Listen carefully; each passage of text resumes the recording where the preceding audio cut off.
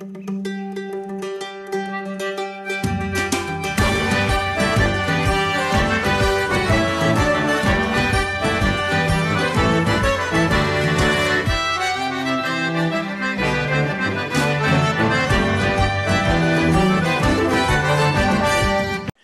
hello. Well, hello. How you doing? You Testing, alright? testing. 1, 2, 3. Testing, 1, 2, testing. 3. That's it. I need to gargle and do my vocal exercises. La la la la la la. Oh, How are you, I mate? haven't hit that note in a while. Jeez. How, how you doing, matey? I'm all right. How are you? It's been a Yeah, I'm while. good. Thank you so much for coming on here and having a chat with me. Don't be silly. It's my absolute pleasure. Thank you for asking me. That's all right. Don't be scared. You've been gentle. Ask me all these horrible questions that I wasn't I'll be anticipating. I'll just very, be like, very oh shit, I gentle. don't know. What did you Oh, think thanks, of me? mate. That's what it will be, really. So, do you remember when we did Am this? I a And nice person? Yeah. like, It's a no. complete ego trip. Mate, anyone that can quote Blackadder the way that you can, I'm happy to do anything for. Well, to be honest with you, you helped me a lot with that. Do you remember why? Go on. Do you not remember? What? Go on. Which bit specifically? I'm sure I Well, for will when it comes. Go on, Christmas, remind me. you got me a present for Christmas one year. Yes, I go. Oh, God, I forgot about that. Of course I did. Yes, I remember. You got me the Yes, I complete did. script of Blackadder. I did. Do you know I've got one too. I've got one. I can see mine now. It's literally on my bookshelf. Yeah, God, I forgot Yeah, so about that. could Of I. course I did. Yes. Well, we had such a close bond. You see. Of course, God, I That's completely it. forgot about that. Of course I did, yeah. I think Oh, I got happy you a days. Toblerone. Yeah, I think you did. Can't eat a book though, to be fair, so No, can you? I'm not very imaginative when it comes to presents. Not at all. But Oh, yeah, I do amazing. miss it. Yeah, I mean, we had some great days back then. Just like Oh, if anyone's mate, wondering didn't we what the hell just? we're talking about, me and Mr. Yeah, Payne used to work at a certain establishment, Don Le Paris. we indeed. We mon ami. We had a great time. Yeah, I think you left before me. Did you leave before me? Yeah, 2004. I left November. Yeah. Oh wow. I Yes, think it you was. left quite a long time. You came and waved me off. I think, didn't you? Were you one of them? I You one of the chosen did. few at the train station, and you waved as I I wept was. brokenly. Yeah. You Oh, came mate, past me in the corridor and went, "You can come to the train station." God, it's a bit sinister when you say it like that. Did I really say it like that? Yeah. I And I bet was you like, thought, God, I got "Yeah, no choice. You'll kill me. yeah, that's it." No, if I don't go to the train station, he won't leave. That's what quick. Everyone go quick. See the back of him. Yeah, that's Oh, it. mate, Right, good wave him off.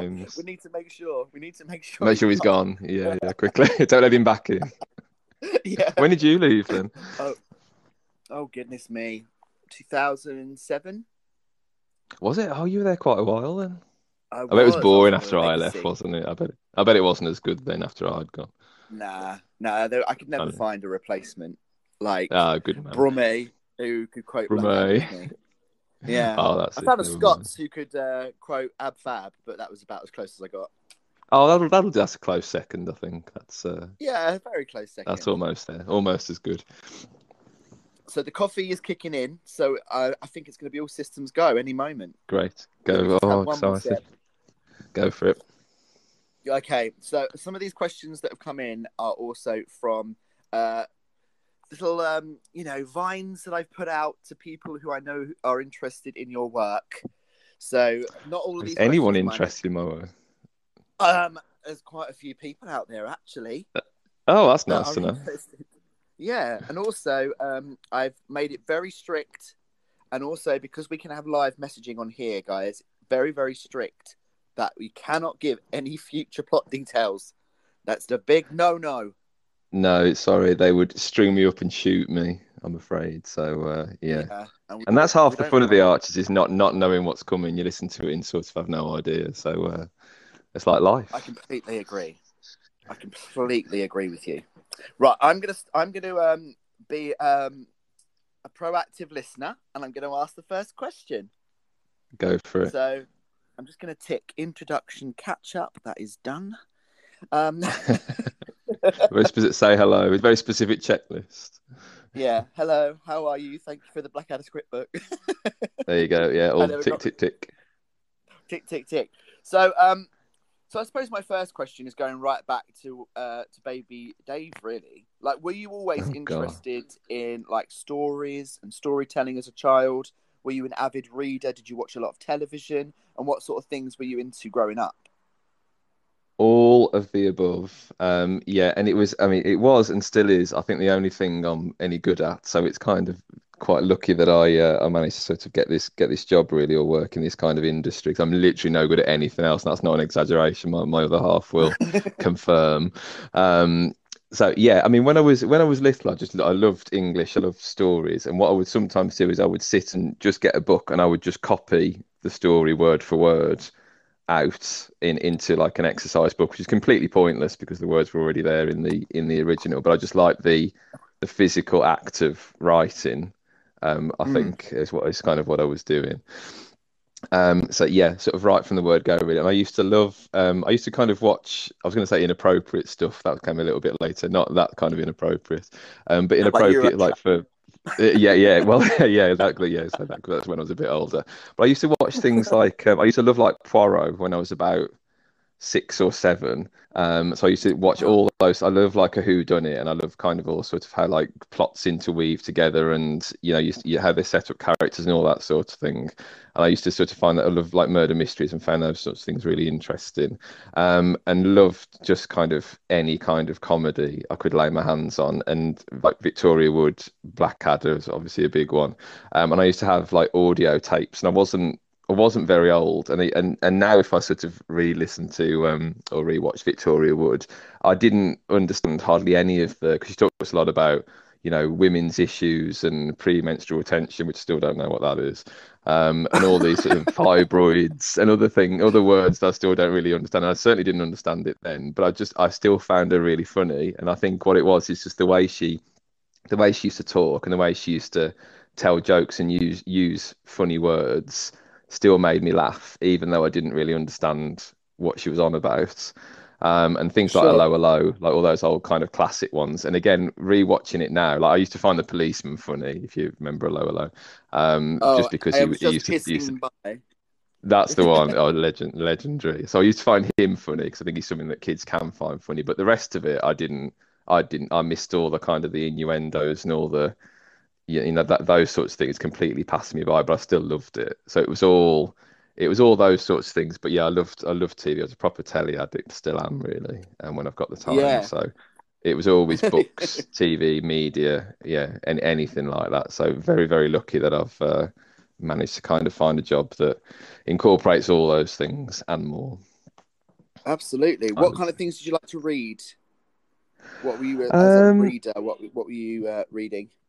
Proper like so when I was really little, it was kind of the Faraway Tree, kind of Enid Blyton, those sorts of things, real Mm. like sort of fantasy, but proper like adventures and sort of I really like kind of adventures. And all the sort of the Disney films, and again when to sort of get a job there afterwards and actually be part of that was just immense and completely ridiculous. Wow. So all those sorts of things, but yeah, definitely that, and then it's, again sort of thrillers, kind of as I've got older, I think. But I do love an autobiography now as well. But I kind of Do like you? love an Wow. autobiography, Okay. yeah, absolutely. As you get But older, I I suppose you like, do, don't you? yeah, yeah, but I You're like younger kind of stuff. sort of slightly unusual people. So it's people like Daniela Westbrooks. I've reread sort of quite recently. Who's obviously kind of a really sort of a quite dividing, controversial figure, but her life and experience of addiction. I like reading stuff that I've got no idea about. I don't know anything about addiction. I've never kind of Mm. suffered with it. Thankfully, I don't really know many people who have. So just to sort of immerse yourself in a world that you don't know anything, but is really interested and sort of give you an idea of, and it's sort of useful for kind of writing stories and characters as well, because Daniela Westbrook's very, very famous, and a lot of people think that they know everything there is to know about her, but they're looking at an image on a screen and the drug addict, whereas they don't know the person behind that. And I Yeah, think that's sure. that's how you kind of create interesting characters, by looking at why they're like that and what led them to that place, and how other parts of themselves and how they react to their children, their family, and those sorts of things. She's not, no one is just one thing, in my view. There's always kind of Yeah. people, multifaceted and have a lot of dimensions to them. So that sort of stuff, I think, really as well. Does that also like sort of tie into your job? Do you know what I mean? Sometimes you Yeah, have to get into the minds of characters and work and find out about their inner workings. So therefore, not every character is sort of one-sided, or everyone's yeah. got sort of multifaceted personalities. So do you think that helps you, like reading autobiographies, sort of gives you ideas Yeah, as well? yeah, definitely. And I was always a big fan of the soaps when I was a kid as well, and probably kind of too young to really sort of be watching them and understanding some of the issues that they were doing. But yes, I was always a huge soap fan, continuing drama. Mm. But yeah, definitely. And a lot of the characters, you have to write for so many in a if you're working on a soap, you have to kind of know them all inside out, and you have to know what they would do and what they wouldn't do, and make that realistic. So yeah, and like I say, everyone has no one is just one thing. No one is just one kind of stereotype. And I always sort of come back to even Hitler, loved his mom and might have loved his cat. Do you know what I mean? And if even sort of really people do really really terrible things, Yeah. have kind of other elements of themselves and like different things and have hobbies. So it's important, if you're creating someone that's fully rounded, to kind of explore all those elements. And I think if you're working on a drama, you want everyone to, you don't have to like, you don't have the audience don't have to like your characters necessarily, and sometimes it's more fun if they don't. But they Mm. have to enjoy listening or watching them, even if they're doing terrible things. And I think otherwise it's just like if you just have like a baddie, it's just like watching a panto. It's not as realistic or interesting. I like to sort of listen to something and go, "Oh, I hate him," but I do kind of understand why he's doing that. I think that's much more interesting and probably realistic, hopefully. Well, yeah. I mean, Rob Tishner on The Archers, pretty The vile classic, human being. yes. Could not Pretty really awful. get on board with his state of mind at all. But anyway, we're jumping too far ahead. No, that's all right. We need so so. Did you train, or did you any training before you worked at Disney when it comes to creative writing? So I did English and drama at uni. Okay. That's when I thought I could act, and then realised very quickly that I couldn't. Um, but so what I ended up doing is I ended up writing all the plays for the ones that could act, to perform kind of during my degree. And then I did English as well, and I loved that, and I enjoyed that sort of much more than actually kind of being on the stage. So I did that, and then the day I finished my degree, the next day I went to Paris. I literally got kind of the job there. So that was the only kind of formal training. I've never done any, and it wasn't specifically creative writing. We did like script writing modules, and we did like writing for radio, just as one term. So that was sort of the only training. But I think you just learn a lot on the job, really. But I've always written plays and sketches, and I was lucky enough to kind of get some feedback on them. And then one day I just wrote my own episode of Hollyoaks just for something to do, and I thought, well, I'll send it to them. They'll probably just put it in the bin. And then a really nice lady read it and wrote back and said, "Oh, we really liked it actually," which was more than I kind of ever expected. So and then it sort of went from there. Amazing. But it's always really nice to get people to actually read it and will be honest and say, actually, this doesn't work and this does work. So sort of learned it as I went along, I think. And it's like a muscle, kind of the more you train it, the hopefully better you get at it, in theory. Yeah, sure. Yeah, I mean that makes sense. I've always thought that people, you say, what do you want to do when you're older? And they say, I want to be a writer. Oh, what are you writing at the moment? Oh, I'm not writing anything. Well, Yeah, you need to sort of jump in their feet first and, keep writing. Because I suppose, like you said, it's like a muscle, isn't it? You need to keep yeah. exercising your brain cells and It the is. process. Yeah, yeah, absolutely. And I think I would still write even if no one read it. I think just because I enjoy doing it, and I think it's kind of like an addiction almost, of me saying about addictions. Yeah. I think I've got one now, and I think I would still do it even if no one ever even read it. But I mean, you have to write. If you want to do it, you have to. It's not the sort of job where you can sit and wait for an opportunity to just sort of fall into your lap, unless like your dad is Steven Spielberg or someone kind of really big in the industry. Um, Yeah, sure. but it's something you have to kind of write and you have to kind of send it to people, and people are very busy and you sort of, I never expect people to actually read it, but they do. So, or some do, which Oh, is nice of amazing. them. So, Just so out of yeah, that's kind of curiosity, where it then, came from. do you have people sending things to you sometimes? Say again, something, mate. So you just cut out for a Do you sec. have people? Do you have people who are aspiring writers? Do you have people send things to yourself? Like, is that process? Do you see yourself sometimes in these people that are trying to get on the ladder, so to speak?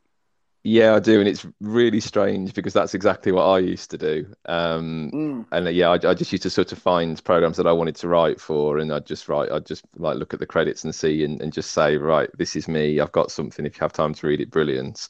And now I'm on the other side of it. I'm aware of just how busy these poor people are that I was kind of Yeah. harassing constantly and begging them to read my stuff. And I'm sure there's lots of other people doing exactly the same thing.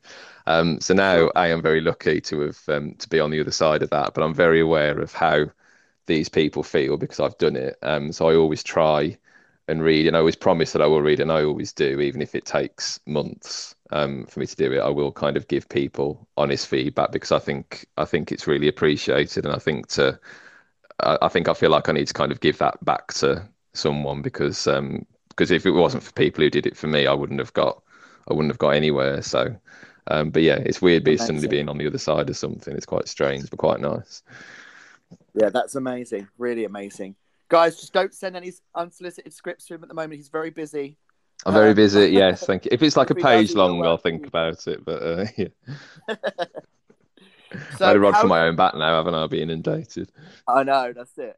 I'm just going to come straight in with this question. How did the position on EastEnders come about?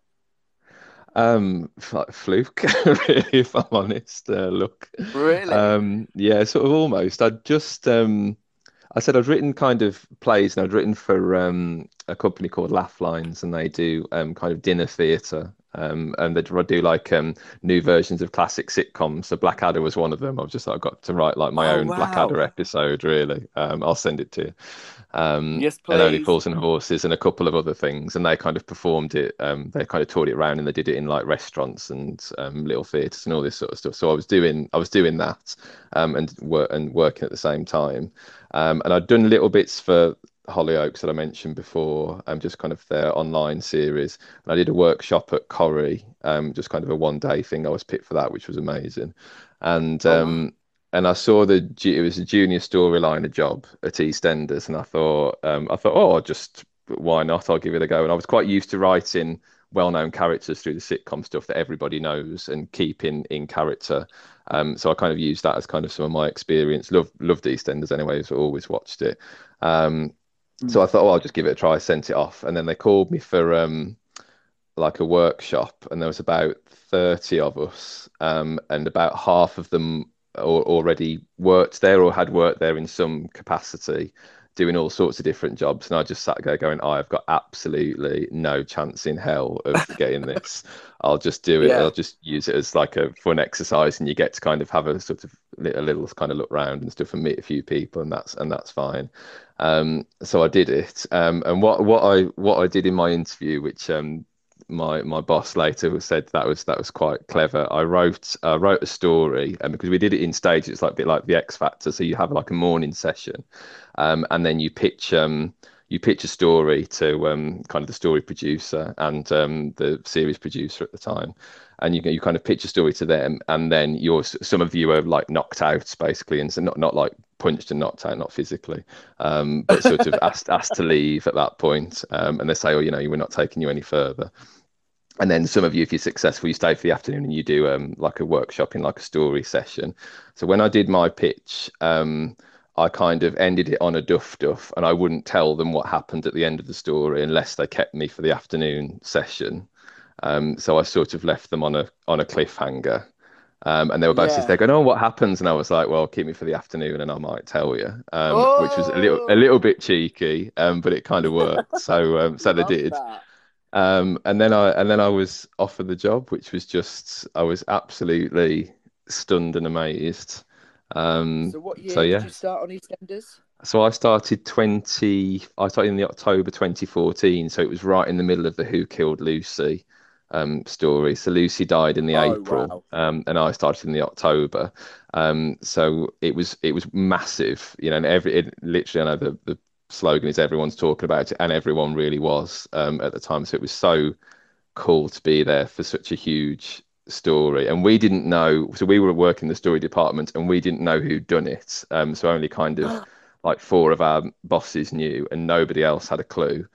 So we were writing kind of the stories for after the reveal in the live episode, but part of them were like our boss sort of wrote some of them, and we weren't allowed to even know. And part of us didn't want to know who it was. Um, Yeah, so of we didn't know course. till the live episode. We didn't know Kathy was coming back from the dead, and we all stood in the canteen at Elstree, and they had kind of big screens there, and watched the episode when she got out of the car, and we all Yeah. just screamed because we were like we didn't know that was going to happen either. They'd even kept it from us, but just to be around Wow. for it's such an iconic show, and there was such iconic stories going on at the time. It was just a pleasure to be sitting in. I'd have gone and done it for no pay, to be quite honest. I'd have sat in there for free. Yeah. But it was, What an yeah, it amazing was time. brilliant. Oh, it Now was, I yeah. have It's to best tell time to you, be there. I have to tell you the story. So Go on. the first time I found out that you were working on EastEnders was there was an after show, I think. Was there an I don't know if it was for that or there was an after show anyway, and Yeah. you were sitting in the Yes, audience of I the after was. show. I was Do you remember sitting, this? yeah. Yeah, I do remember that. I was sitting, yeah, that was for the live episode because they did loads of kind of added extra. The BBC did some kind of extra stuff to promote it, Yeah. and they did EastEnders Mastermind, and Jamie Borthwick, who plays Jay, was in the chair, and he didn't know. This is a spoiler. He'll probably shoot me for telling you this. A couple of the answers he didn't know, so I was kind of mouthing a couple of the answers to him from sitting behind, Oh, not Magnus yeah, Magnuson, whatever, John Humphreys, I think it was. yeah. I think one of them was how many husbands has Pat had, and I knew the answer to that, so I just held up the right number of fingers for him. So yeah, so that was. I mean, yeah, just to sort of do that. I mean, everything was just you just sit there going, this can't be real. I can't actually be here at this at such an iconic time. It was brilliant. I loved it. Yeah. Um, so obviously you go on to work on EastEnders. You said that you were a huge fan of the Yeah. series before.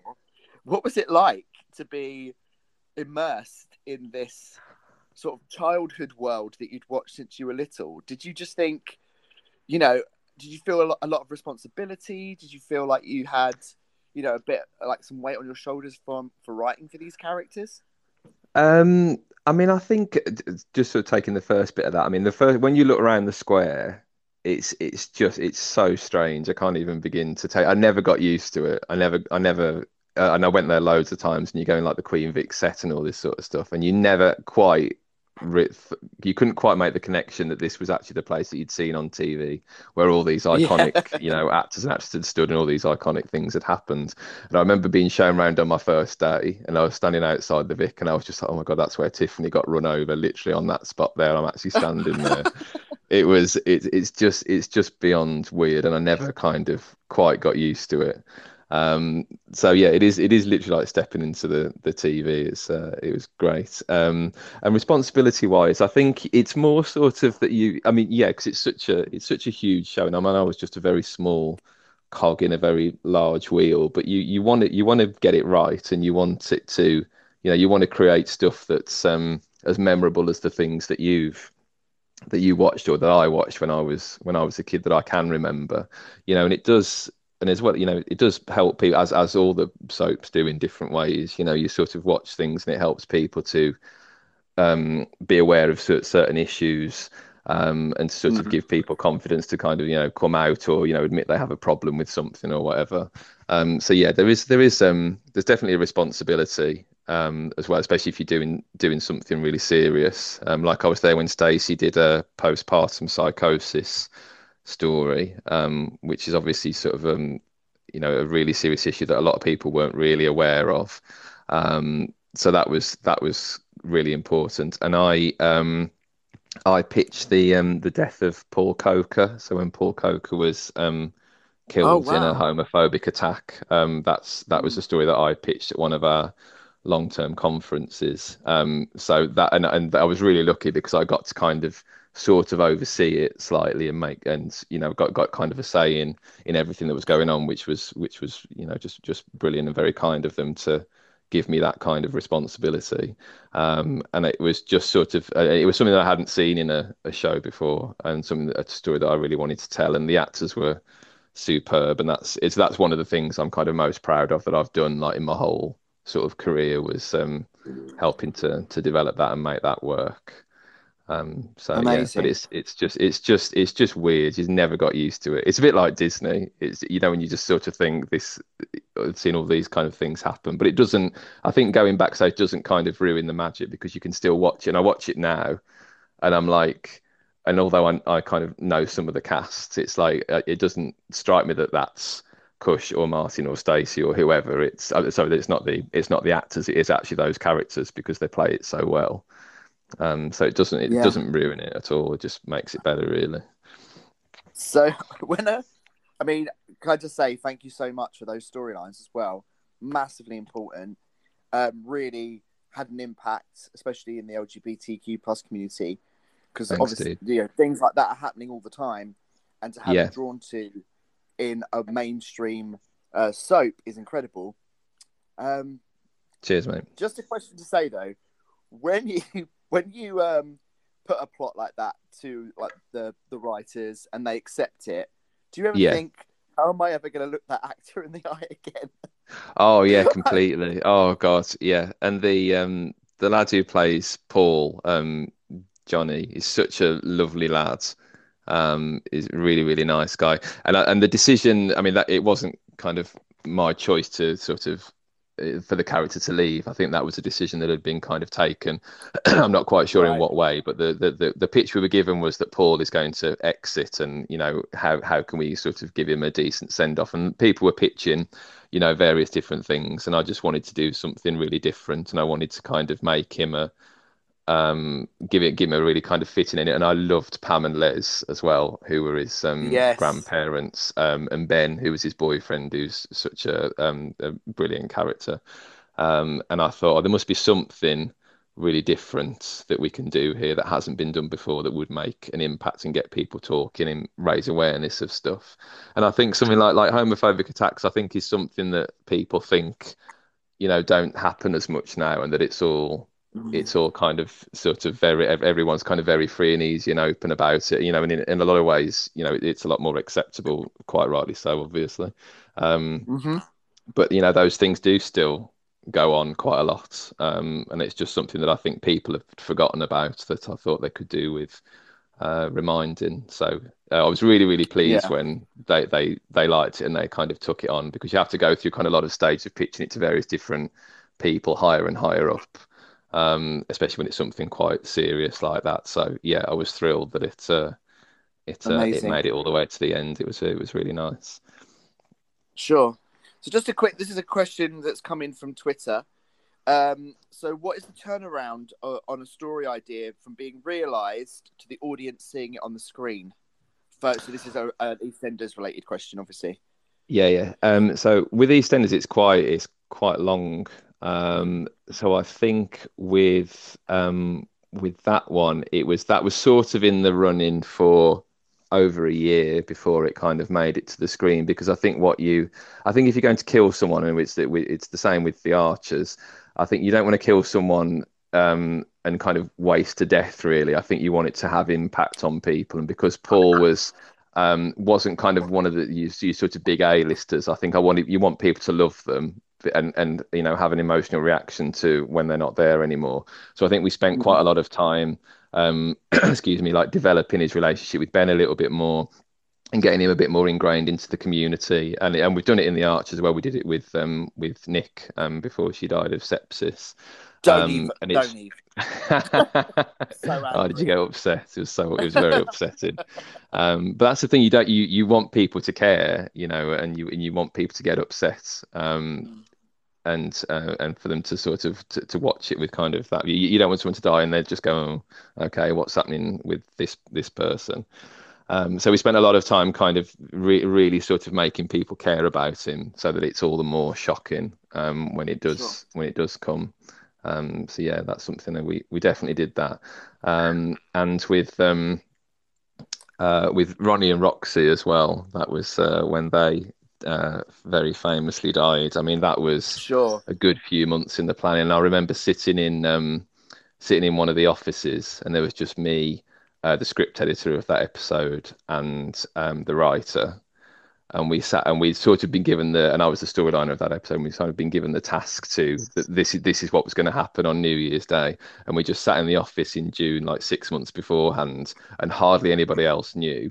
And we just sat there going, Mm, oh my God, if anybody knew what we were doing in this room and what we were talking about and what we were sort of having to, so it's quite a long time, especially with EastEnders. The Archers is a little bit less in some ways, but then with the Archers, you think you kind of grid stories for like the stories that I know are coming in like 2022, and then yeah, you do the build up kind of thing. Um, so that's kind of a little bit more, you know, a bit more into the future with the Archers, I think, um, just sure. because of Well, the kind of the way we tell stories. it's a very long process, isn't it? That's what I personally love about the Archers. You know, a storyline can begin, and it might be 1, 2, 3 years before you see it resolved, which is Yeah, what I've always loved it. I mean, I've always loved EastEnders, but I feel like soaps these days have a storyline, and it might be sort of resolved in a week or 2 weeks. mm, But the yeah. Archers, I love that longevity that the storylines have. That's one of my favorite things about it. Oh, But cool. this That's isn't nice about to know. me. It's about you. So let's go on to It the should next be. question. Go on. Um, so do you ever have moments where you're like asleep or you're not at work and then suddenly like a plot line might pop into your head and you sit up and go, "Oh my god, I need to write this down." Yeah, all the time. You never quite switch off ever. And you're always sort of every time you kind of if you're watching TV or reading something, and sometimes you're like, oh, that's a good idea. Actually, I've never thought of that. Or is that something we could do? And you just can't help yourself. It's really difficult to switch off. And when you're in it, it's so intense. And you work, quite long hours, and it's you sort of always got your mind on it. So yeah, all the time. You're always looking for inspiration in your own life and stuff. And even it doesn't have to be anything kind of big and catastrophic. It's just kind of it can be something quite small or something funny that happens to you. And there's sorts of things that have happened to me or happened to someone I know, and I've put it like directly or pitched it certainly into one of the shows I'm working on and said, "Oh, this happened to me. It's really funny, actually. Let's see if we can get it to work." Yeah, I think lots of writers kind of do that in whatever medium they're in. I've always got like my notes on my phone kind of next to me, and I'm always grabbing my phone. And people are saying, "Who are you texting?" And I'm like, "Nobody. I've got no friends. I haven't got time. I'm just writing ideas for this." Yeah. So, Oh, so bless yeah, you. oh yeah, all the time, 100%. That's amazing. So this comes from Claire in Brighton. This is a Twitter question. Hi, So Claire from Brighton. what is the difference between coming up with plots for audio for the audible medium and for TV? And are there any limitations? That's a very good question. With COVID, yes, there's limitations to Well, everything. we've got loads of As with questions about that coming up. So Oh no, yeah, as with yeah, as with everything and everyone, huge limitations. That's a really good question actually, and it was something that took because the Archers was my first job in radio. I've never done radio before, so it's very hard because TV and film is always show not tell. So you can have a moment in a sort of a TV drama that you can see, and all you have to do is for an actor to raise their eyebrow in a certain way, or roll their eyes, or do kind of a bit of a fake smile, and you know exactly what that character is thinking. And it's done in half a second. And obviously with radio, you can't do that because you can't see them. So what you have to do in radio, you have to get you have to sort of help the actor, and the actors and the archers are all superb, I and agree. are really good at this. But you have to kind of get that out with what they're saying rather than what they look like. And body language is such a huge thing, and I think there's a statistic somewhere that like sort of 70% of what you mean comes out in your body language rather than what you're saying. And what you don't want in the archers is to have someone sitting there saying, "Well, actually, I think this at the moment," because nobody does that. It's not realistic. So you have to kind of sort of write the story so where they might be saying something else, but the way they're saying it tells you what they're really thinking. So it's a completely different kind of skill. Like for me as a storyliner, for the writers, for the director, for the actors, for everybody, to get that across without it feeling like someone's saying, "Right, audience, I'm going to sit here and tell you exactly what I'm thinking." And make it realistic. So yeah, it's very different, but it takes a bit of getting used to. But it's just a different kind of challenge, really. But Yeah, yeah, it's wow. I good. mean that's like you've said a few things in there that I didn't even think about really, like having to get a reaction across in a voice rather than like a physical, Yeah. act. I mean, that's really interesting. Do you know what? I'm a When huge fan of the chopping of the carrots because you can get someone to chop a carrot slightly aggressively, and that tells you that they're annoyed. So I love a chopping carrot scene. That's my favorite one. And you're so like, you just whenever have to write in the anyone's stage about to directions. say some bad news, you just go, right, we need this Yeah. scene to happen during Sunday lunch preparation. Absolutely, yeah. For everything during Sunday lunch, and the way you blanch that broccoli, yeah, it says a lot. You just have to have sort of if you want Jennifer to be a little bit annoyed but pretending she's not, she'll say it's all fine, and then she'll just do a very aggressive carrot chop, and the audience are like, "Yeah, I'm with you. I know what you're doing." That is That's a brilliant. classic. Love that. That's I my love favorite one. that.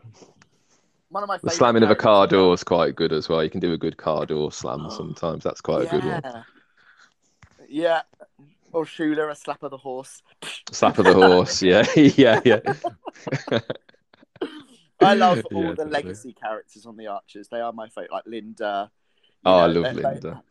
they're just such fantastically written. But they are like legacy characters. They are Yeah. the Pat Butchers and the Peggy Mitchells of the Archers, and I just think they're brilliant. And So it's so well it's so written. lovely because the actors stay with us for so long. I mean Peggy, June Spencer, who's 101 in real life, who's one of the most amazing women I know. She's been in it since the beginning, and it's 70 years old on January the 1st. And it's so hard to do that in one of in one of the TV soaps. So hard to keep characters for that long. So we're really lucky that the actors want to stay there, or most of them do. Yeah, that's incredible. So you know that I'm a huge Archers fan, right? I do, Like yes. I've listened to like every omnibus edition, even when we were working together in Paris. I used to listen to the Yeah, yeah. Archers omnibus in the Oh, who'd have playhouse thought, you see? with my headphones plugged into the little thing. I'd listen Oh, every is that night what as you were if they. doing?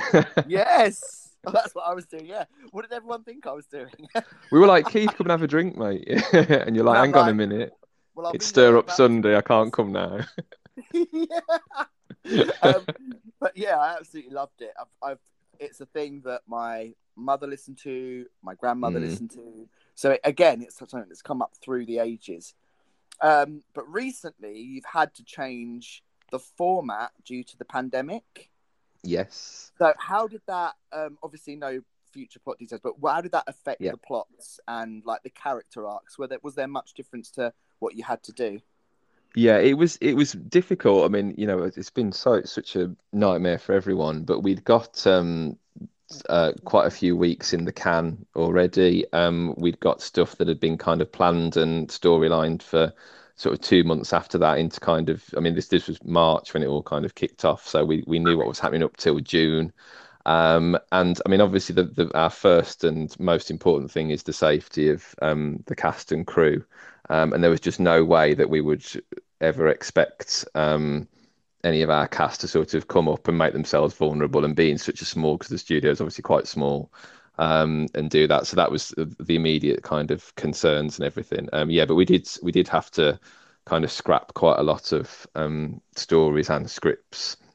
Mm. And you just basically had to kind of reinvent the entire show overnight virtually. Because it was really, really important to everyone that we kept it going, and because we thought that people, that the fans would want it, and we wanted it to be something that people would want to listen to, during lockdown. And we didn't think, and it was a shame that we just had the massive explosion at Grey Gables, Yes. sort of a couple of weeks before, right at the beginning of March. So that was obviously a story that we had to kind of continue, but we had to sort of sit there as a team and think about what are people going to want to listen to, what sort of stories are they going to want to listen to at the moment. So that was kind of a challenge, but it was really, really important to us that we kept it going. And we did, and everyone had their own issues to deal with, at home and stuff. And, people had it or knew someone who'd had it, or primary schools were closed and people had their kids with them. And it was the same for the cast and the crew and all this sort of stuff, as for everybody in every job and sort of walk of life. So it was, it was really challenging, but I was really proud of the fact that we kept it going. And I think the monologues were such a brilliant way of, when would you ever have the opportunity to do that and to actually hear Mm. what your characters are thinking, and especially with someone like Alice, who was just sort of starting to get into the serious sort of depths of alcoholism, and we could actually hear her lying to herself, and trying to excuse what she was doing, and really get inside somebody's head. And that's just something you could just never do that, because people and characters don't tell the truth and do hide their own feelings and cover what they're thinking to protect others. Whereas here's you could have people sitting there going, this is what I really think of this person, this is what I really think of that situation. So we kind of took it we just sort of turned it into a positive, really, and thought, let's sort of try and do something really unique and different that we'll never get the chance to do, hopefully, again. But Yeah. so yeah, it was a tough one, but I'm really proud of what we did. I personally thought that you did an absolutely smashing job. I actually Thanks, mate. thoroughly enjoyed the monologues. I Thank thought you that, very like you much. said, it was something completely different. It was hearing, like you said, characters' inner thoughts. When will we ever get to hear that? You're right. Yeah. It was such a different style, but Mm, I think that the way that they were told and the way that they subtly moved the plot along. Do you know what I mean? They weren't yeah. obviously the big ideas. I mean, we, as an Archer fan myself, we were obviously disappointed. We had the whole Kirsty wedding storyline coming up, which we were a little bit like, what's going to happen, because Mm, Philip's a bit of a bastard, but he is. he's a nasty man. He's But evil, isn't he? he is evil. I love it. I love it. I don't want him to go. Don't get me into love Do with him. But you know what? He's so yeah, nice in real life as well. He's absolutely lovely. It's such a He can literally just switch it on when he comes into studio and has to act it. He's brilliant. And Gareth, who sure. plays Gavin as well, is the same. It's Yeah. it's quite like weird to watch, actually, just how easily they can flip between the two. It's brilliant. Yeah, we don't want to give any plot details away for listeners who might not have No. listened to The Archers, but if you go back and listen to previous episodes, the Philip and Kirsty storyline, I mean, poor Kirsty. She I gets dumped know, in the love aisle by Kirsty. Tom, and then Yes. now you've given She her does a. pick them, doesn't she? She does. I really hope she doesn't move to Wales. Please, please stay this side of the bridge. Don't do it. We'll have to But have to have to wait and see for that one. I would just say, because we've got our 70th birthday coming up on the 1st of January, and if any of yes, your listeners aren't Archers fans at the moment, if you don't listen to any other episode, listen to that one, because it really kind of sets a lot of other stories in motion, and you kind of get a really good idea, because sometimes it's quite a hard show to get into, because there's so many characters, and obviously you can't sort of look at people and go, oh, I like the one with the black hair, and I like that good looking one, kind of thing, because you've just got their voices to go on. So sometimes you kind of need to sort of do your homework sometimes to kind of really get into it. But yeah, listen to the one on the 1st of January, because that sets up a lot of things for the next year really well, in my opinion. But I would say that because I Oh wrote my them. God, I'm literally like salivating here. I'm so excited. I'm so Yay. excited. I mean, one of the most defining moments of my Archers listening was, of course, the most famous death on January the 1st. You know who I'm talking Absolutely. about? I know who you're I talking mean, about. Yes, yeah, I Mr. don't want to P. give if people might want to go and research it themselves, so I won't give the name away. But it involves a roof. That's all I'm going to say. Yeah, yeah. But yeah, poor Elizabeth. She's back on the I dating know. scene. Well, you know, you wrote She it. is. I love Elizabeth. I think she's such a Yes. such a brilliant character, and it's really nice actually because she had such a big she had the big depression Yeah.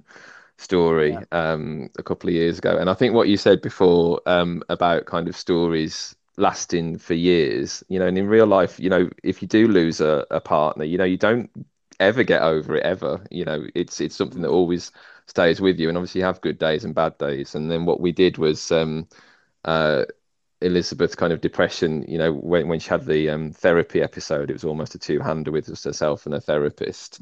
And what Yeah. came out was that she still hadn't processed her husband's death from like 9 years previously.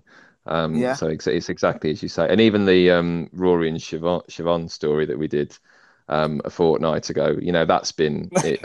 Rory's 18, and that is something that Jennifer kind of almost just sort of managed to come to terms with what had happened, and the fact that her husband had cheated with Siobhan and Rory was the result. And that's a story that's been going for 18 years, and again, when else are you lucky enough to be able to stretch stories for so long in a realistic way, hopefully. I thought, and I'm not, and no word of a lie. 2 weeks ago, when I heard that storyline, that basically, just for people who don't know, Rory is, like Dave said, the result of an adulterous affair, but Siobhan passed away. And on the 18th birthday, Rory received a CD with a voice message from his mum, who obviously was dead. And Yeah, when they played that message, I messaged you. Do you remember what I said? yeah, I did. Did you say you cried? Did you cry? Were you a I mess? cried my eyes out because when the Siobhan and Brian storyline was going on when I was at school doing my Mm, GCSEs. yeah, So, and my mum would get on the phone to my grandma every Sunday and talk about the omnibus. And she amazing. was swearing, Brian, I'm going to kill him. Your mum sounds That was a amazing. I've never huge met your part mum. I'll have of, to meet your mum. She sounds yeah. wonderful. Oh my goodness, she'll sit you down and go, right, this is what I want to happen. But yeah, and that was a huge part of listening to that storyline when you're quite young and listening to storylines about adultery and Mm, pregnancy, things like that. It was quite an eye opener. So then 18 yeah, years yeah. later, sort of being pulled back into that was amazing. And like, kudos to you, mate. Absolutely expertly done. I'm getting emotional just thinking about it now. Oh, mate, thank you. I mean, it So was the good. whole team actually, and there was loads of different versions of it, and Katie who wrote it, and Arthur and Angie, and obviously Siobhan. I mean, they were brilliant, all three of them. It's very much a team effort. Yeah. But yeah, it was. I mean, I deliberately hadn't read the script for it. I'd literally just written kind of the story. I didn't read the script. I wasn't sort of across it particularly because I wanted to listen to it kind of with my audience hat on. And it Yeah. actually made me cry as well. It It was it really did. beautiful.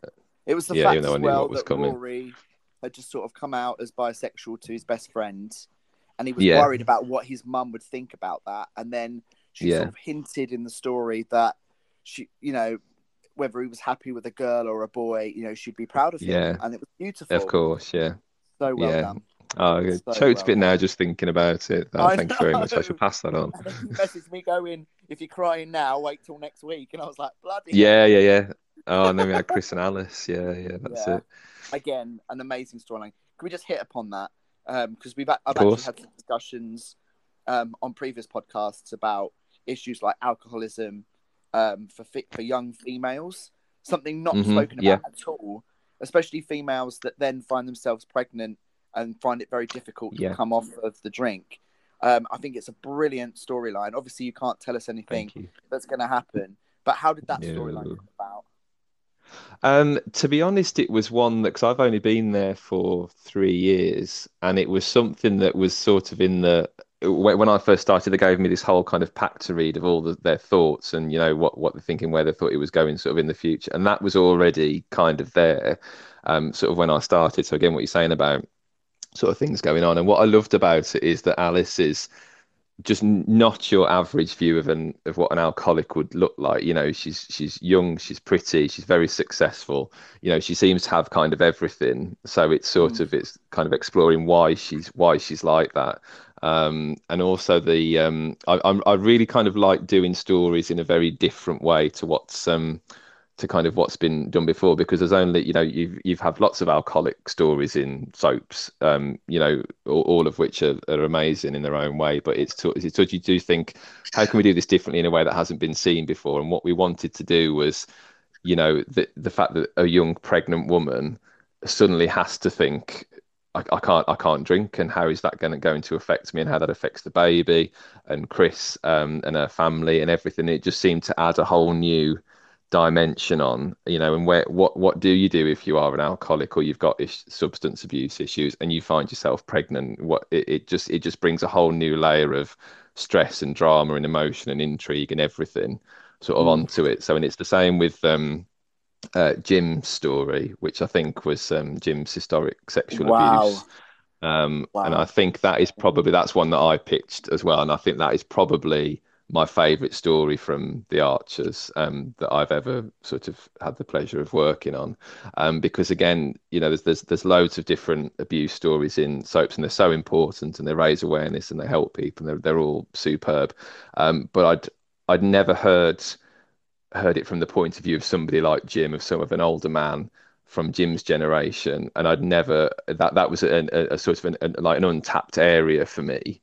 And I think that, you know, men find it very difficult to talk about their feelings and their experiences and things that have happened to them, and it just seemed to explain so much to me about why Jim was the way he was, and so kind of buttoned up and so serious, and why he struggled with his relationship with his son and all this sort of stuff. Mm. So I was really, really proud of that one. So I think it's quite important to, you know, tell stories that have been done before, but tell them in a really different and hopefully interesting way. I think the Jim Um, storyline was absolutely heart wrenching, beautifully written, and obviously came completely out of the blue because we mm, like knew like Jim's been in it for so long, and yeah. to bring a new aspect of that character out that we did not know about and something so shocking Mm. was incredible. But what I loved about that storyline, I have to say, was how Alistair and Jazza rallied round him. Love them. That was Absolutely love them. I that mean, to me. when I God, first, oh, you're making carry me on, mate. bloody well up again. Oh, good. But it's beautiful. It's absolutely that storyline was it was them two and their reaction to it and how they became like Jim's consolers was just Yeah. fantastic. Thank you very much. I mean, what I wanted for it, and when I first kind of pitched it to the rest of the team, you know, who had some of them had concerns and reservations, and absolutely quite right to, with something so serious. And I think what I said made it quite clear from the beginning. I said this isn't a story about abuse. This is a story about friendship, and this is a story about three men learning to who really kind of care about each other anyway. And they were so funny together, the three of them, and there was Mm. so we did so many kind of little kind of comedy stories, and they're so different in that house, just these three men. And I really wanted to kind of take their relationship onto a new level and give them something serious rather than comical to do. Um, and as you say, I mean, the three of them was so brilliant, and the writing was excellent, and the direction, everything. And it was really, really important to me that that was the point of the story, is that Jim, you know, learns to talk about his feelings, and the other two learn to, you know, accept his way of dealing with things. And you know, it was never a huge dramatic thing. You know, no one else ever found out about it, but you know, apart from Shula, you know, it was a really kind of small and contained story behind closed doors, and I think it was really Mm. important that it stayed like that. So that was something I was really keen on. But when I was sort of kind of just sort of sniffing around, kind of considering what to do with it, and if I was doing the right thing, and I got in touch with Survivors UK, who are the sort of charity that cover a lot of so those sorts of issues. And there was two Archers fans that I sorry, there was two research contacts there. One of them was a huge Archers fan. One of them had never listened to it at all. So it was really interesting to kind of get the two different perspectives. And my contact there, she said, "Which character are you thinking of doing it with?" And I said, "Jim." And she just went, "Oh my gosh." She said, said he's the last person I would have expected, but he's the Yeah, most obvious person. She said everything about him fits that that sort of something has happened to somebody like that, that kind of mentality, just or his whole personality just absolutely fit it like a glove, because you don't want to, it's never a question of like picking an issue and then like sticking the pin in the cast list and saying, oh, let's give that issue to that person. It has to still be realistic, and it has to kind of come naturally from the characters, otherwise it just doesn't work. And the audience, who was so kind of on it, will just sniff it out and go, well, that was clearly kind of just invented at the last minute. yeah, But she just thought Jim was the perfect candidate for something like that. And you want to give people like, I mean, John Rowe, who plays him, is such a good actor, and you want to give everyone kind of a chance to shine, really. And I'm really kind of into sharing the stories around and making sure everyone has a good bite of the cherry. yeah. And he was so brilliant at comedy, and I just thought, I know he could do something really worthwhile and really important if we gave him the chance, and he really took it and We, ran with it. So yeah, it was yeah, great. I was very proud of it.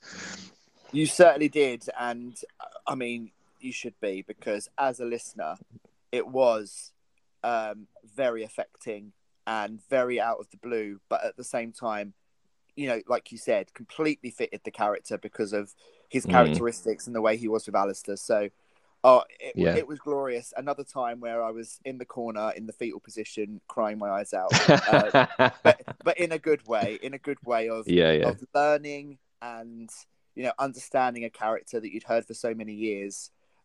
Mm, Expertly done, absolutely amazing. thank you Absolutely very love that. much. I think it And was obviously, I think it was important as go on, sorry. no, no, no, no, go on.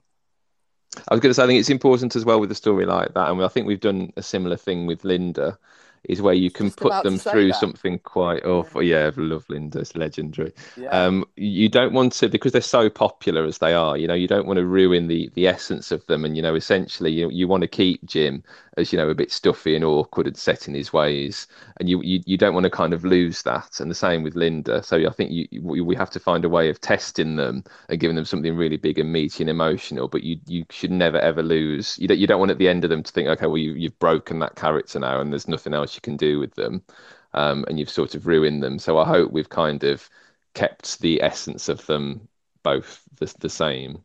But yeah, carry on. What were you going to say? definitely. I was going to say Linda's storyline at the moment. If you don't know, I'm going to spoil it because I think I need to. But normally the Go on. Archers, you could listen to a very comfortable episode of the Archers. Which what I love about it. One episode it could be about something quite serious. Next episode it could be about people coming onto the farm trying to find old coins. Like there's a massive like balance there, and I love that. But when you blew up Grey Gables, I'm not even kidding. I was standing in the kitchen and I just dropped everything that I was doing, and just my jaw was Amazing. on the floor because you just had this very normal conversation going on. I think it was between Emma and Tracy. Emma and Like they were Tracy outside. outside. Yeah, Yeah, they were just having a normal conversation, and then kaboom! yeah, And that's what I love about the Archers. That is shocking because that's not something that happens all the time. Like there are other soaps which are also, that mm, are great. Don't get me wrong, but big events happen pretty much on a weekly basis. Whereas in the yeah. Archers, it's not necessarily like that. So when you have something like Radio Gable's just exploding like it did, I thought it was an excellent storyline, and I think that Linda's storyline from then on has been amazing, especially during the monologues. Oh yeah, With her. exactly. And that's when you could really get out what she was really thinking, because Linda's the sort of character that would just always puts a brave face on and wears a bit of a mask with everything. And sort of won't sort of kind of let her vulnerabilities out. And it was with something with the even with her husband, even with Robert, and with the monologues, you could hear she could just be honest and say, actually, I'm really really struggling with the aftermath of this, and I'm not coping. But I've got to keep that pretense up. So, I mean, she could just talk, essentially to the audience in a Sure. way that was really, really different, and much more interesting. But that's exactly what we wanted, and we didn't want. Again, that's why spoil. We sort of really like hot on not giving away spoilers, because in real life, if something explodes, you don't know it's coming. And Yeah, it just happens. So yeah, I was really, really proud of that, and we're still playing the aftermath of that now, because obviously that's what kind of revealed what Philip was really doing and what caused yes, it. And there's just so many. I love stories where you have like one episode and then you just kind of watch everything kind of branch out and affect everybody in yeah, completely different ways. And ultimately, it's what brought Ed and Emma back together. You saw kind of yeah, Oliver struggling with the business afterwards.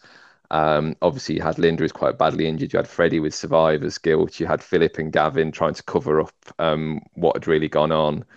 yeah, You had Roy with his head injury and stuff, and everybody was affected.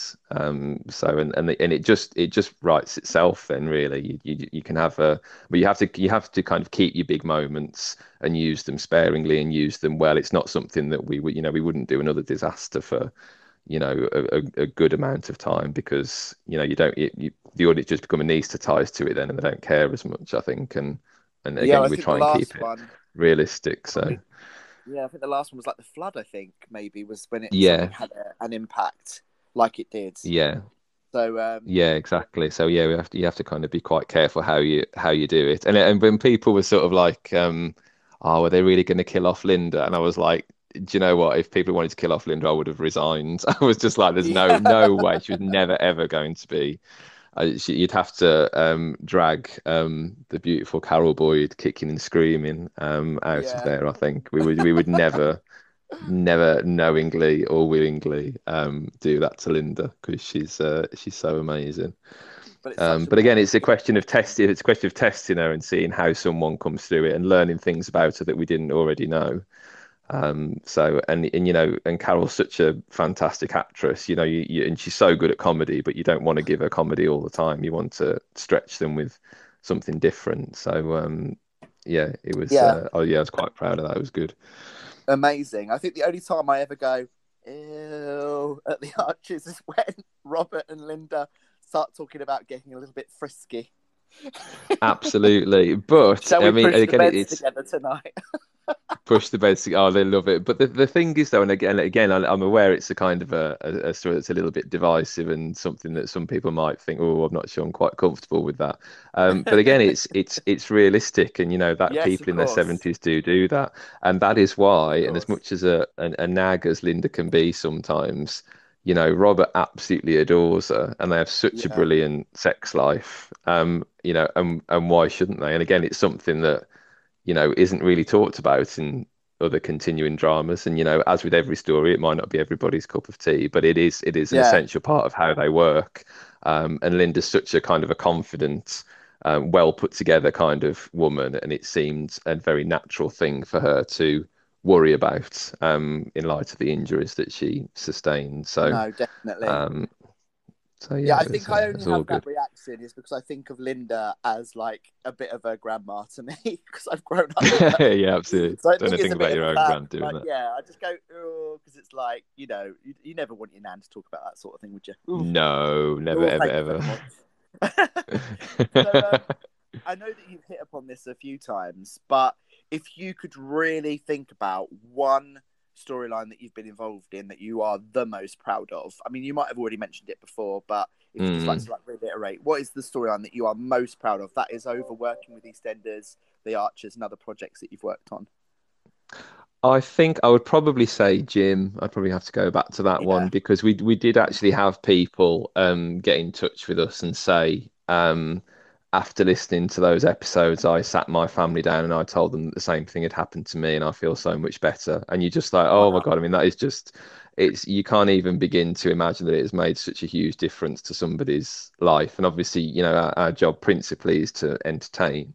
But it is you can't kind of underestimate, if you have 5 million listeners or whatever it is we have. It's and it's why it's so important. It's why it's so important to research it properly, and you can't just throw these stories out there. You really have to kind of think about, because this is a real issue that happens to real people. Same with the Helen and Rob story. it's a real thing, and you can't get it wrong.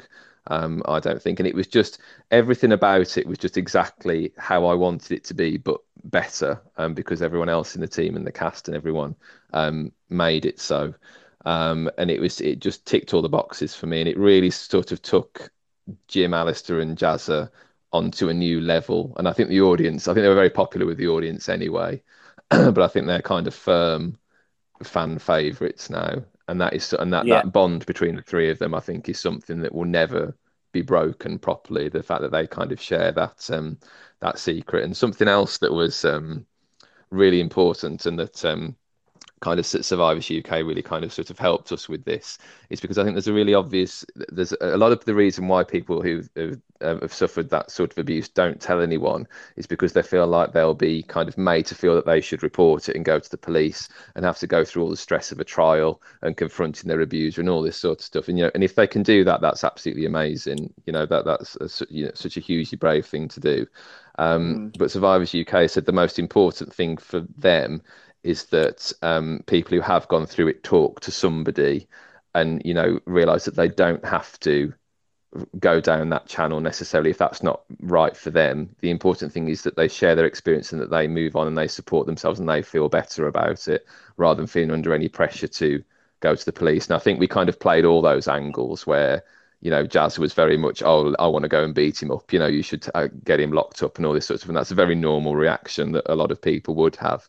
But what I think Mhm. he learned through it, and Alistair as well, is that actually that's not the important thing here. The important thing isn't necessarily, justice for the man that did this.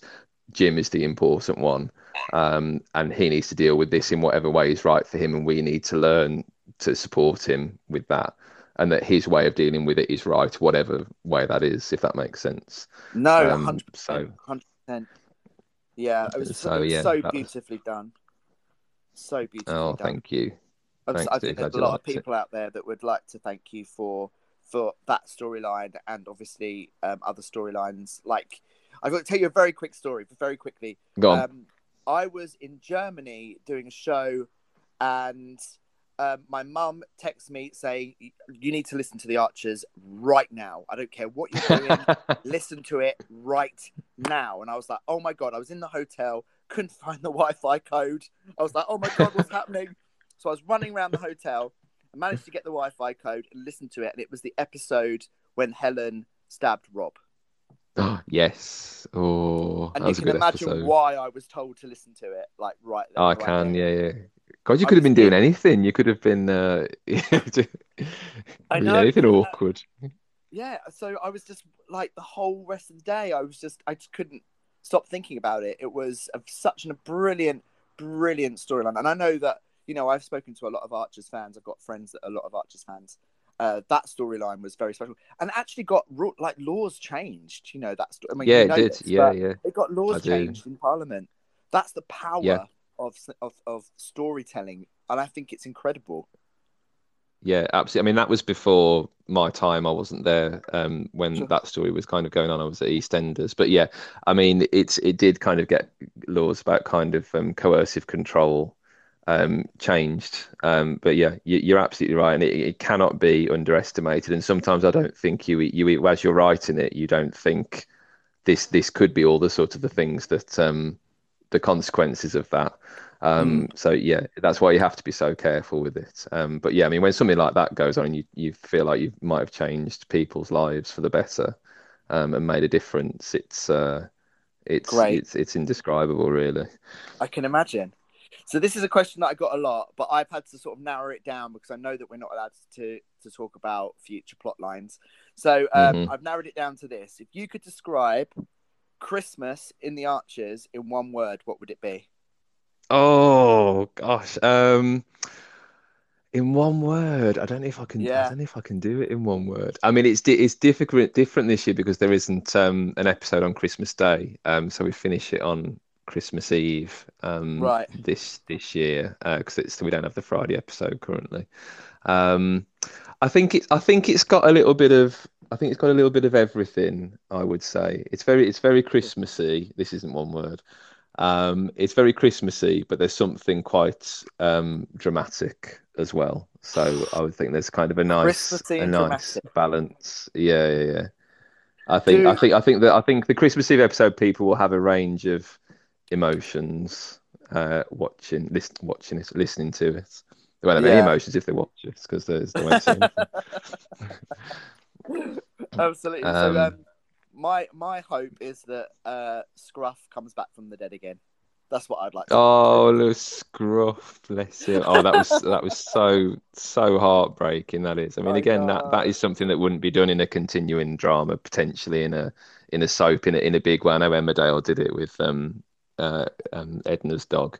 But yeah, I Yeah, mean, losing an animal is has such a huge effect on a family, doesn't it? So it it's does. uh, it's really important to do stories like that as well, I think. Right, we've got some voice messages. Just to let you know, on stereo, anyone can message in about anything. So these might not be Oh relevant God, terrified. whatsoever. So don't worry. But Abusive. if they're not relevant, we'll just skip through them. But then, obviously, I want to Okay, go that's on fine. to a project that you're very passionate about after. So bear Yeah, with us one sec, all right? See, I've just jumped in yeah. halfway, and it says you're BBC Three producer. What I like about the BBC is the fact that it's gay friendly, like so much. Like there's a lot of gay storylines and a lot of gay highlights that are affecting our community. Do you have any say in that as well, or do you know why the BBC focus a lot on homosexuality? Not that I'm complaining at all. I think it's great, but I just wonder because it focuses on it more than any other channel. That's a really good question. That's really Mm. interesting. I think it's just a question of trying to. I mean, what we do in the Archers, we just try and portray normal life, really, and a lot of people are, have different sexual orientations. There's lots of different sort of people out there, and it would be boring if everyone was, exactly the same. And with the Rory story that we touched on a little bit previously, so Rory's just come out as bisexual, and I was really, really keen because that was a conversation with my stepson. Actually, my stepson's 16. And I said, what's kind of sort of like young people's issues at the moment? He said, oh, it's all like sexuality and sexual fluidity and trans, and that's kind of the huge kind of talking point now. Um, sort of in schools and everything. And I said, what kind of happens with that? And he said, oh, it's just like not a big deal. Loads, he's got lots of gay friends, bi friends, whatever. He knows a couple of people who are trans or want to be or transitioning or whatever. And I was really, really keen to show a coming out story from a young person's perspective, where Rory told Ben, who's his best friend, that he was bi, and Ben just goes, "Oh right," and then they start talking about something else, kind of thing. And Ben just goes, "Oh, Yeah, that's brilliant." When we go out, that's more kind of girls for me than the competition sort of shrunk, and it's just not a yeah, big deal at all, and it's not a big story, and we don't make it a big story. It's not like it's nothing dramatic, and that seemed to be a really kind of realistic way of doing it. So I don't think it's necessarily that we've got an agenda. It's just always looking for interesting things that are going on that some people might not be aware of.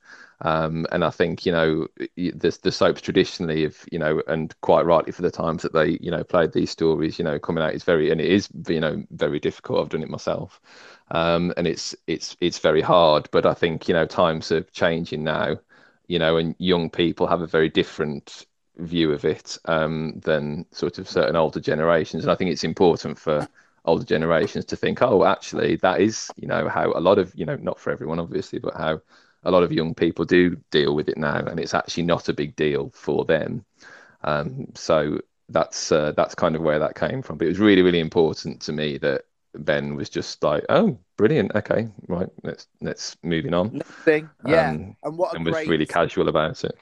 Yeah, and what a great medium to do it in the Archers as well, because they have a quite a sort of more mature listenership, should we say? Yeah, So yeah. for people to really get in touch with that storyline, the Archers is the perfect medium for it, I think.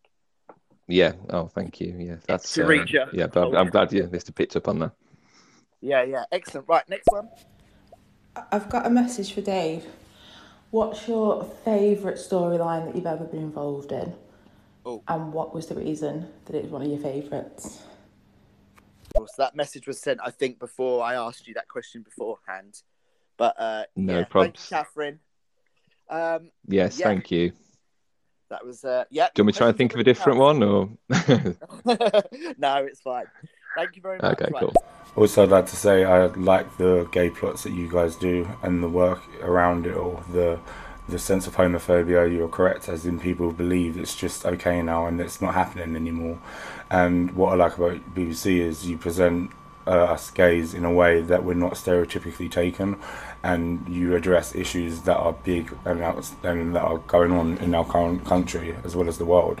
So yeah, big thanks to making awareness and making some kids out there afraid to come out come out. Oh, that is so Lovely. kind. I'm genuinely touched by that. That's really, really lovely. Thank you for that. And I think it's really important to again sort of and it's like with everything. Being gay is just a part of a person. It doesn't say everything there is to know about them. And we talk about people talk about Adam and Ian, who's the resident gay couple in The Archers. And some people go on and go, oh, they're not very interested, and they don't do much. They sort of can be a little bit sort of dull and set in their ways. And you know what? I love that about them, because I think it just shows that you can be gay and boring, sometimes. I mean, I don't think they're boring, but I understand why people do, you know what I mean? And that, they like sitting at home and drinking coke. And we did that story with them last year when they went out clubbing, and they're two men sort of Yes. in their 50s. And by like 9:30, they were both thinking, oh God, I'm exhausted. Let's go home and watch a box set and sit with our feet up. And I'm Yeah. kind of sort of getting to that stage now. And I think Getting it's there, there's Paul. just different. Yeah, I know. Yeah, definitely, I do. I don't know what you mean, But love. you, but I think it just shows that that's not the be all and end all. And you can have everybody's different, and just because you are gay or whatever, you don't have to act in a way that is people might think is stereotypical. Um, so it's just again it's keeping true to those characters. So I really really like the fact that Adam and Ian are quite kind of safe, and I think Yeah. that makes them much more relatable and interesting. So yeah, that was really really nice. What that guy just said. Bless you. Right, next message. Let's have a listen. Dave, do you sometimes find it quite hard to switch off? So, say for instance, you spend like X amount of hours a day writing about specific things, especially like big storylines that are quite tragic. Do you then kind of come home and kind of not let it affect you, but does it kind of creep into your day-to-day life, or are you quite good at kind of like switching off and knowing what's work and what's home life? It's a good question. That's a really good question. That's a really nice question as well. Thank you. I think probably more so for the actors that probably happens too, because they have to just so immerse themselves in what they're doing, and really kind of get themselves in that headspace, especially if it's something quite traumatic like Alice and Chris's episode last week.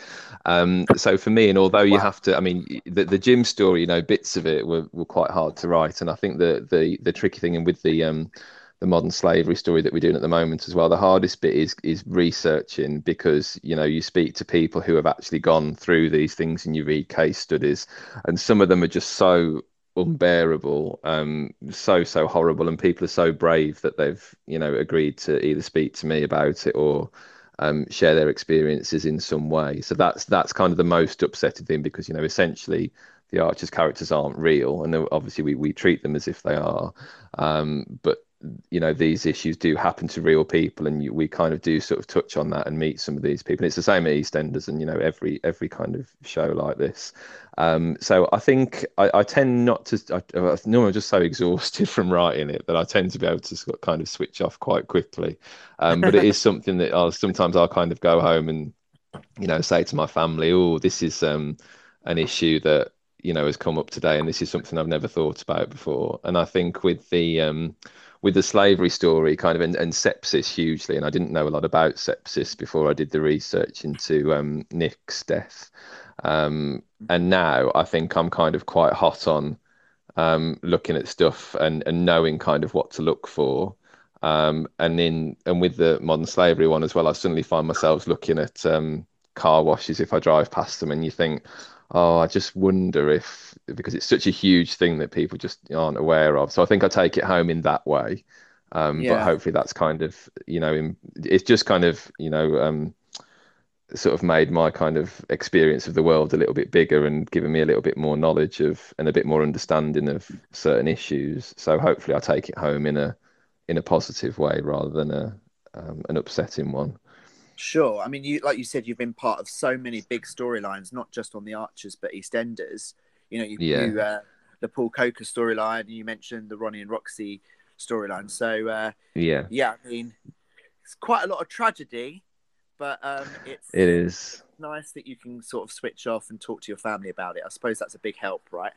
Yeah, definitely. And like with the Stacey's postpartum psychosis story, I'd never heard of it until someone pitched it at EastEnders. I had no idea what it was, or how it manifested itself. And now I would like to think that if someone I know was struggling with that, that I would have a bit of an inkling as to what to do and what signs to look for. And the same with sepsis, you can save someone's life if you know what the signs are. And that was the point. Nick didn't know, as a lot of us don't. And her husband didn't know, and she died. So it's really important to say this is the sort of thing to look for. And again, it only makes a difference to people's lives. It can actually save people's lives if it educates them in a certain way. So yeah, it's important. Yeah, definitely. Right, we're going to do the next Dave, just wondering, are you doing the same as Netflix? Are you looking for stories? Just interested. So, constantly looking for stories, I think the question is, are you always looking around you in everyday life? Yes, 100%, because it's you can't, and because it's continuing drama, so it continues, which is kind of the point, which is good because it keeps us all employed. Exactly. you can never run out. You're not allowed to run out of ideas and stories. That you're always kind of looking for stuff. And we've got such a brilliant team, and everyone else brings things to the table about different things that I have no idea. I don't know anything about. So everyone sort of brings stuff and is invited to kind of contribute. But yeah, because I kind of lead it, and as I say, you can't run out, and you have such a small window to kind of write your stories, and there's certain deadlines you have to hit to get it all written and recorded and produced and out there. Sure. You're just not allowed to draw a blank ever, and I just love that. You just can't. You're not allowed. I'm not allowed to have writer's block. You're not allowed. It's not possible. It is on my first day at EastEnders. My boss said it's like a story factory. It's like a sort of, if you're making sausages, for example, and the stories are meat in the machine, and you have to keep filling it, and you can't run out, because otherwise the whole thing grinds to a halt. So I mean, it's there's infinite stories, and you get inspiration from Shakespeare, fairy tales, TV, books, real life. There's so much, the news. There's so much kind of inspiration out there, really. But it's just spotting the ones that you think you can try and sort of make work in the Archers. But you can quote me on that. You're not allowed to run out of ideas ever. Right, next message. Hiya, Keith. Oh, sorry. Oh, god damn it. Sorry, that was my fault. I pushed the wrong button. Sorry, send that. That's all you need. Hiya, Keith. Sorry. I'm fired.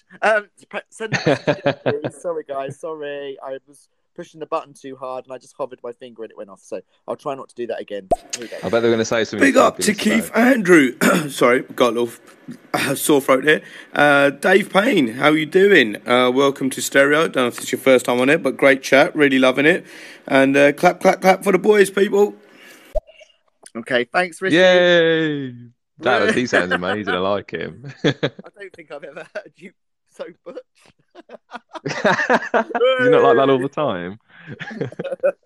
Right, let's have a look. And yeah, Dave, if you got a job for me, I'm a very budding, aspiring actor. I'm handsome. I look good. I'm just playing, but if there's work out for me, yeah, go for it. He's also a massive liar. The problem is you can be as ugly. You're on the radio, mate. You can be as ugly as sin. Good looks get nowhere in my line of work. I mean, I wouldn't have got anywhere if otherwise. So. Oh, bless you. I think you're very yeah, counts for nothing, I'm afraid. Oh, bless you, man. Thank you. So he's funny. I like him. Move on to a completely different medium. So we've gone from television to radio, and now we're going to theatre. Yes. So tell me all about your new passion, a musical that you have written called Reality Yes, Bites. that's the one. So basically, it's about reality TV. So it's about 10 contestants that go on a reality show. And it's sort of it's supposed to be very kind of sarcastic, satirical, tongue-in-cheek. There's a lot of in-jokes in there for people who are, fans of Big Brother, I'm a Celebrity, Love Island, those sorts of shows. But it's also got quite a sort of dark theme under it that of kind of be careful what you wish for, and that fame for a lot of people is a bit of a poison chalice. And so hopefully it's funny, he says optimistically.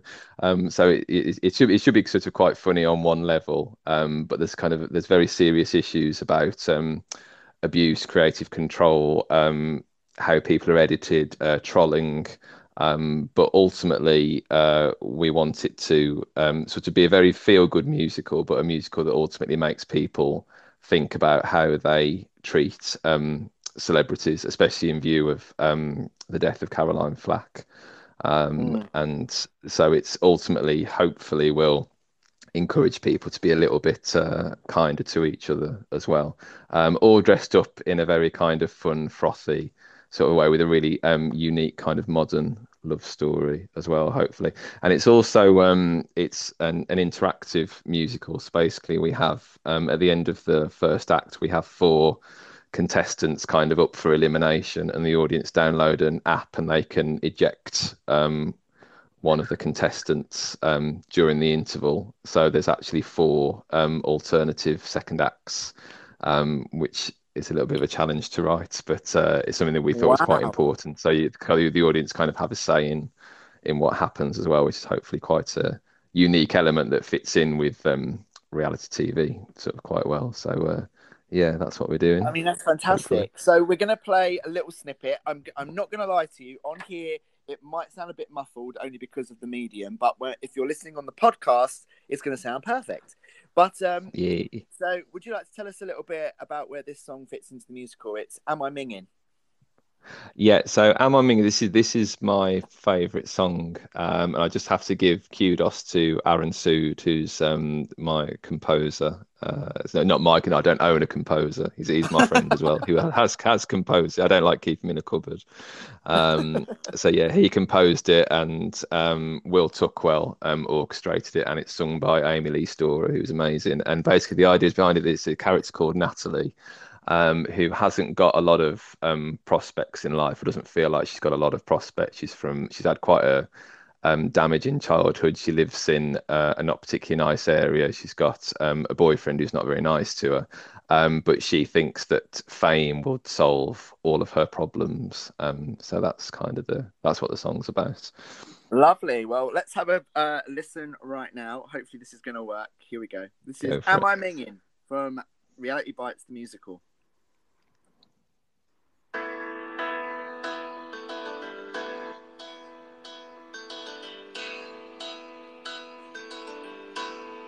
I know that I'm fake, not all that bright, but I don't need GCSEs to know he ain't right.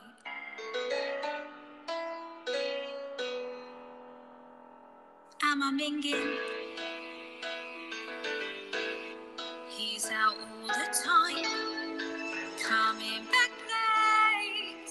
I know that I shouldn't mind, he's just out with a mate. I feel like I'm whinging, but am I minging?